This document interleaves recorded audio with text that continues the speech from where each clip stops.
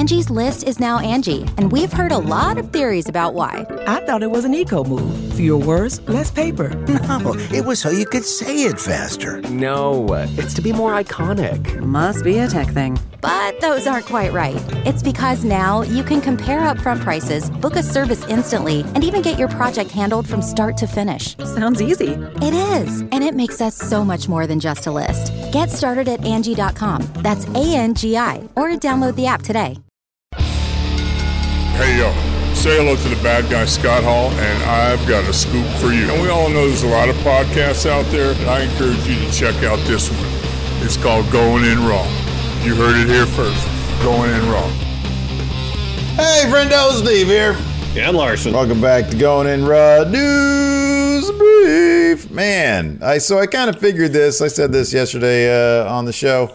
Kind of figured that this is going to be a long news week. I get the feeling, man, there's going to be like a lot of news leading up to WrestleMania, and then stop, and then nothing, and then stop. And I think that's exactly how it's going to be. So get some ideas in your head as far as what old wrestling shows we're going to watch. Yeah, man. When the brakes are put on basically everything. Yeah. So start thinking about it. All right. We'll do what we do is like a Steve programming week and then a Larson programming week. Fair enough. And then let the people decide whose programming week was better. There you go. And then the third week is let the people decide that programming week. No, never let the people decide. Anyways, so yesterday, it was either yesterday or the AEW review. I was thinking to myself, I was like, and I said this out loud. I said, man, I can't wait for that Brody Lee Talk is Jericho. Sure enough, they delivered this morning, and Oh boy, Larson, what stood out to you the most here? I mean, the one thing that stood out the most, well, first of all, according to Brody Lee, basically everything we read about his time in WWE was true. Totally the Southern accent thing, the whole asking for the release, Vince telling him, I can't let you go because business. Yep. And then tacking time onto his contract, all that as reported. Yeah. The one thing that stuck out to me was his interactions with Triple H. Mm-hmm, yeah. When Triple H says, do you want to go to New Japan?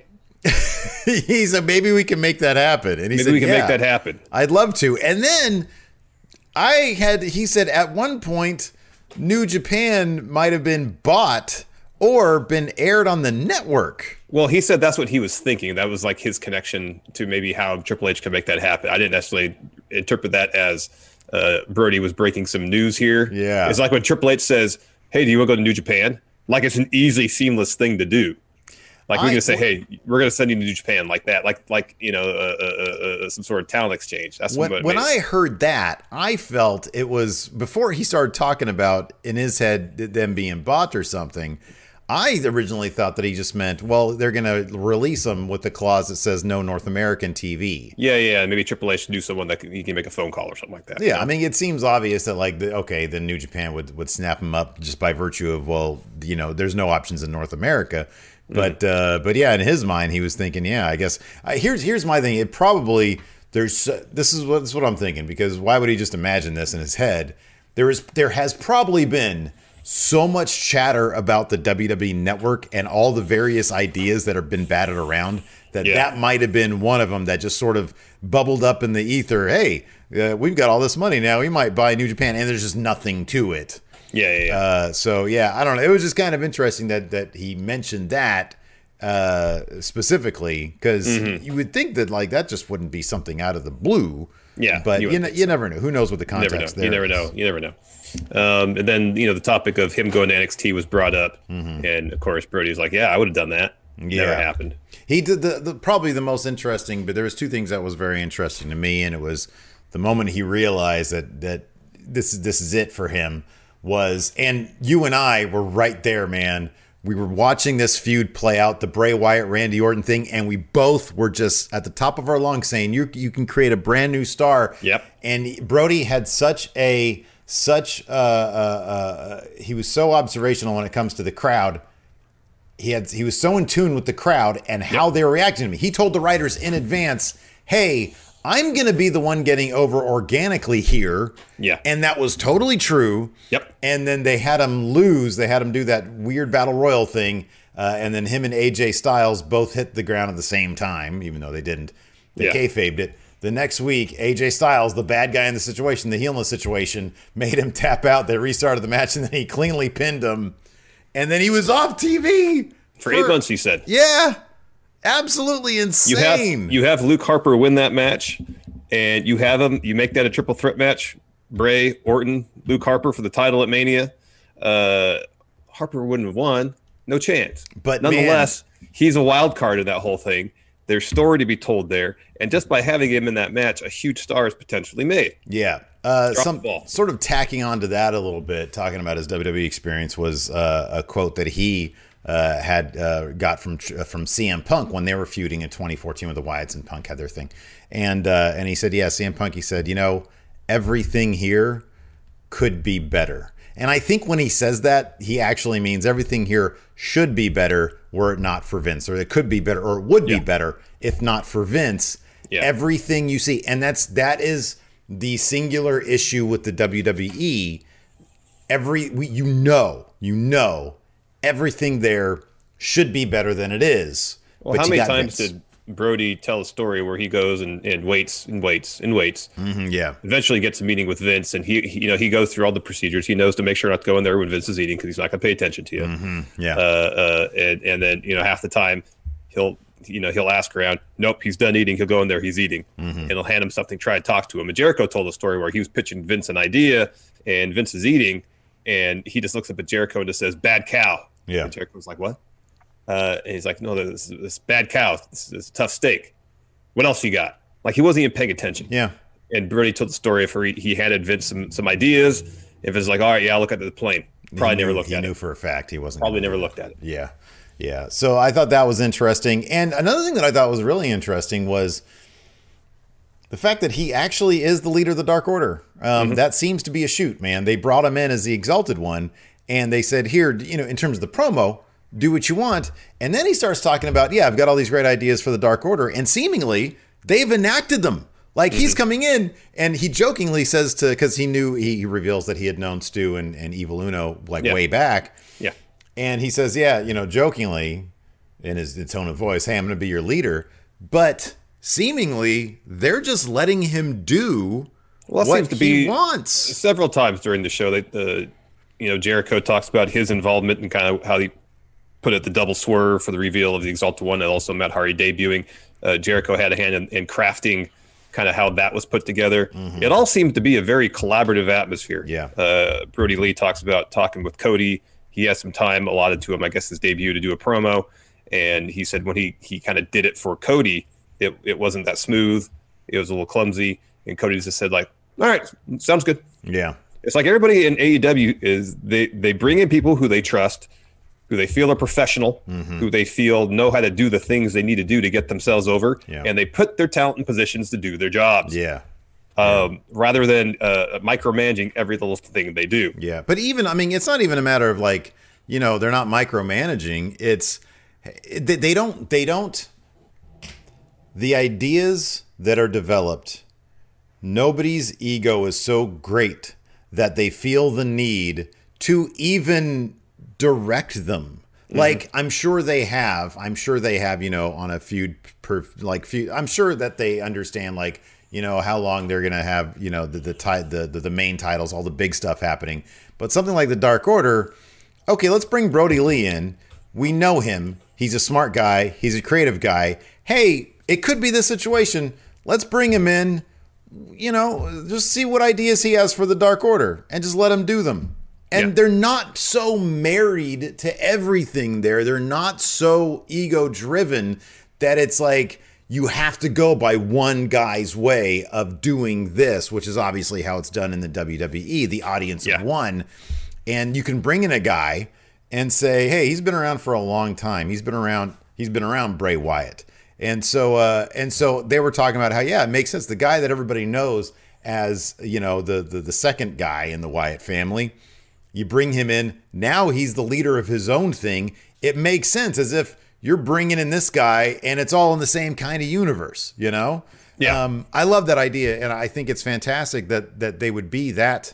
It's it's a concept foreign to us because we've just known about the WWE way. And it's obviously a concept foreign to him because he said that. He's like, and this is time after time. Everybody comes into AEW. They do Talk as Jericho. We've seen it with Moxley.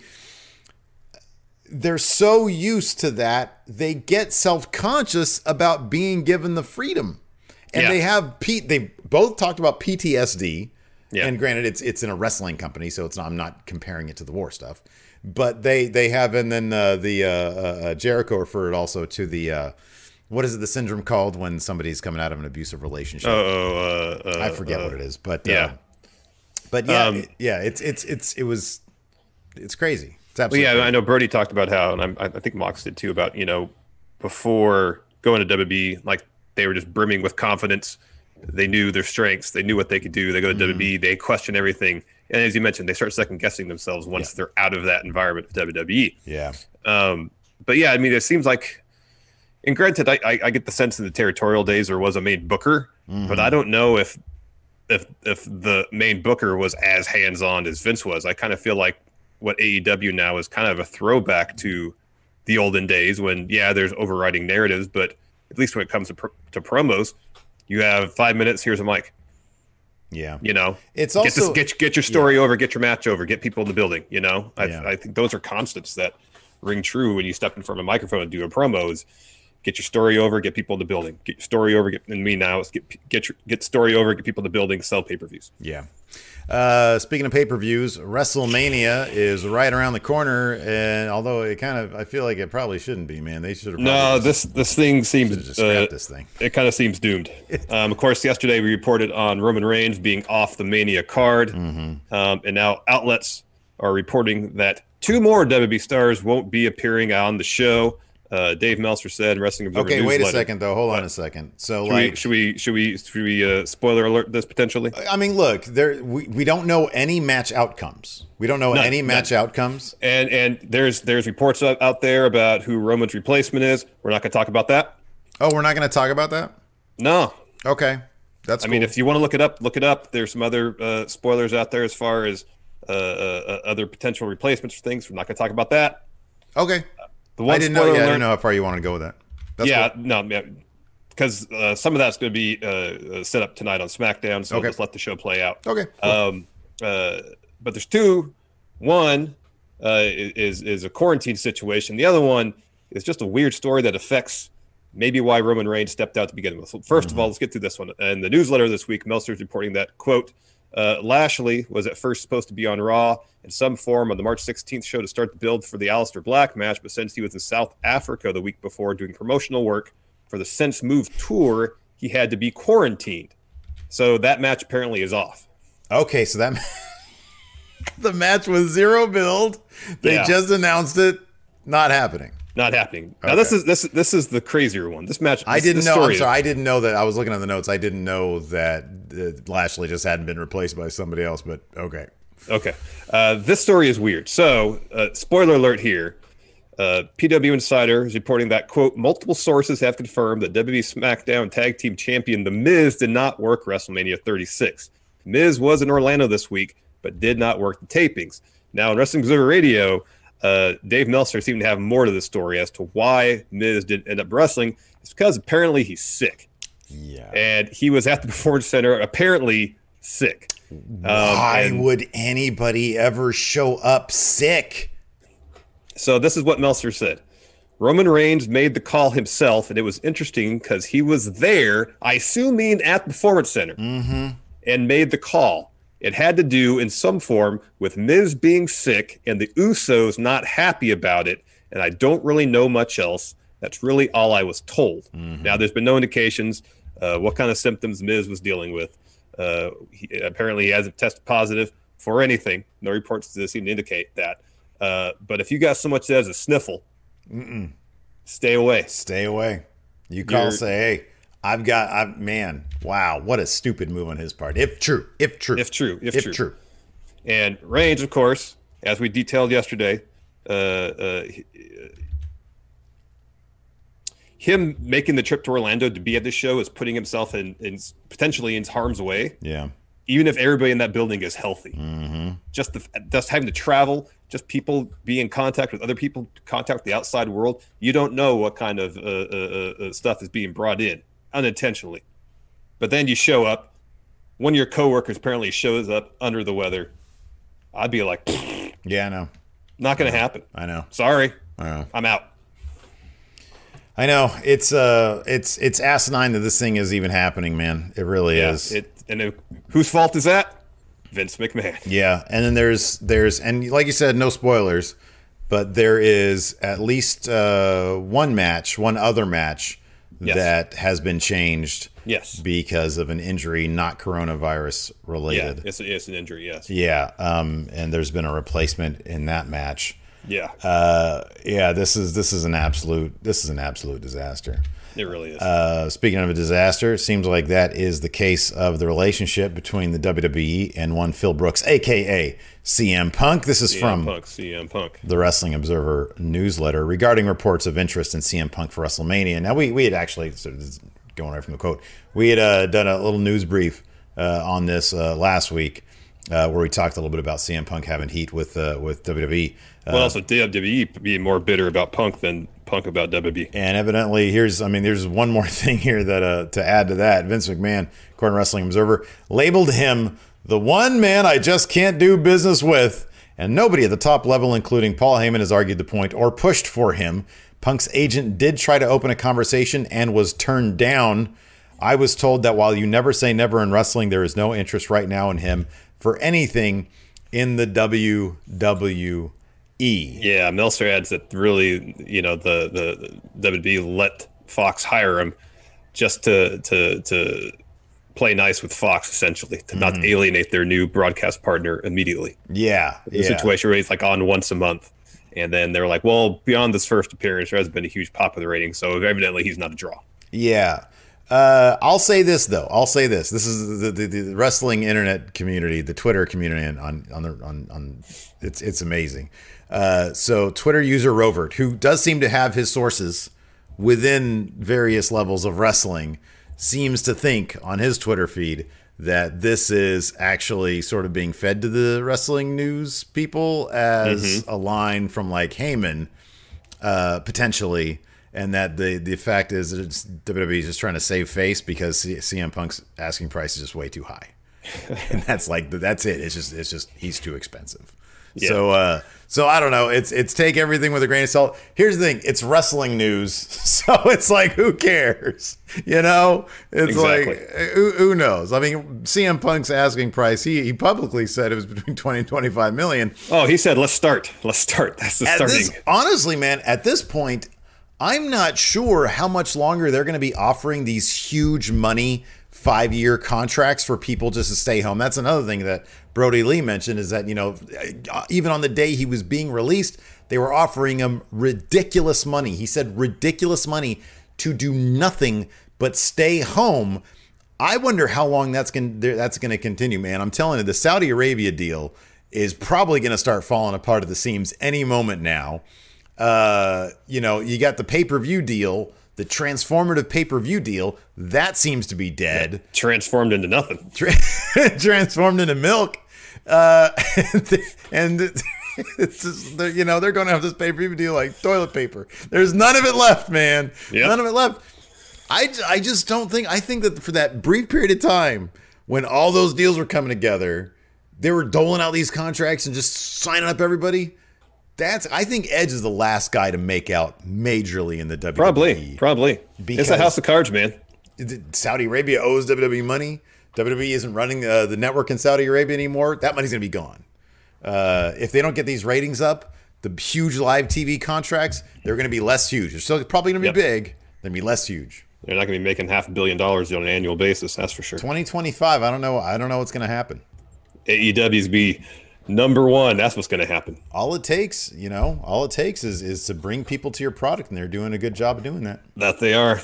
I mean, Empty Arena, and they had 867, something like that. That's a good number. It's a decent number. It's not too far from what they normally do. Although Dave did on the Wrestling Observer Radio, they said, the one thing we've seen with Empty Arena matches is they're just gym workouts, and they're stupid looking gym workouts too. Wow. It's true though. Come on, it's true. Empty Arena, man, they all suck. I'm sorry. Like they're doing what they can. They're doing what they can. I'm not going to say they. I'm not going to say they suck. It sucks. Let me finish. They don't suck. It's just not as good as if a crowd were there. It sucks. All right, Alvarez.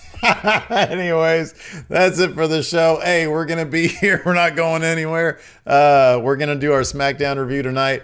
Yeah, yep. There might be some more news that drops in an hour, in which case one of us is going to text the other and say, Did you hear about this? This just happened. You want to do this? So anyways. Gronk decided to go play football instead of do WrestleMania. Yeah, exactly. Be sure to sub to the channel. Hit that Gronk signed the Buccaneers. And click on all. And yeah, like Rodman, I forgot about Rodman didn't show up to a game of the finals to be on Nitro one time. I was reading that Nitro book. It's great. Anyways, yeah, click on that notify bell. Click all so that you're always getting your notifications because stuff is happening all the time here, man. Thanks for watching, everybody. Till next time, we'll talk to you later. Goodbye.